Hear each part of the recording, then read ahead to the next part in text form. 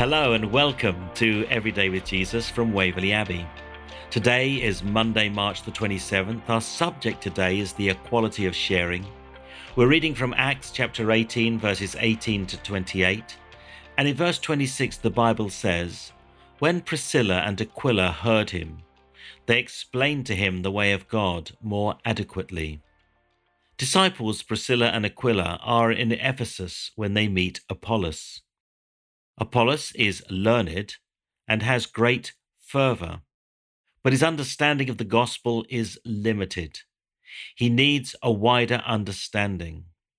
It's interesting here to read that Priscilla is active in helping. In fact, her name comes from Aquila's.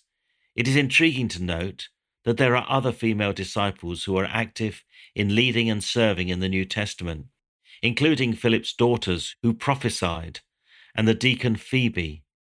A gathering of Christians is meeting in Mary's home, the mother of John Mark. It is also interesting that the first evangelist could be said to be the woman at the well, whose life-changing encounter with Jesus inspired her own people to know him. Priscilla clearly understood the gospel and was able to share it, whether male or female. Whether male or female, the most important thing is to remember that in God's kingdom, there is an equality of dignity. Galatians 3:28 tells us that there is essentially neither male nor female in God's economy, for you are all one in Christ Jesus. We who are believers in the Lord all need to learn more about Jesus and then move into serving in whichever way God is leading us. Single or married, widowed or divorced, God can use us.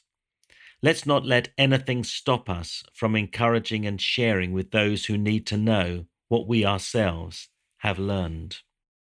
Now, what stops you from moving forward in God's kingdom? Examine your doubts. Who might the Lord be asking you to reach out to for his kingdom purposes today? Let's pray together. Lord, forgive me if I have let anything stop me from moving in your purposes. Help me to share your love with those who don't know the fullness of the good news of Christ. Amen. And scriptures to consider today would be Judges chapter 4, verses 1 to 24, and chapter 5, verses 1 to 31. Acts chapter 16, verses 6 to 15, and Galatians chapter 3, verses 1 to 29. Thanks for joining me here today. We're going to do it again tomorrow, where we'll continue to learn to live every day with Jesus. From me for now, goodbye and God bless.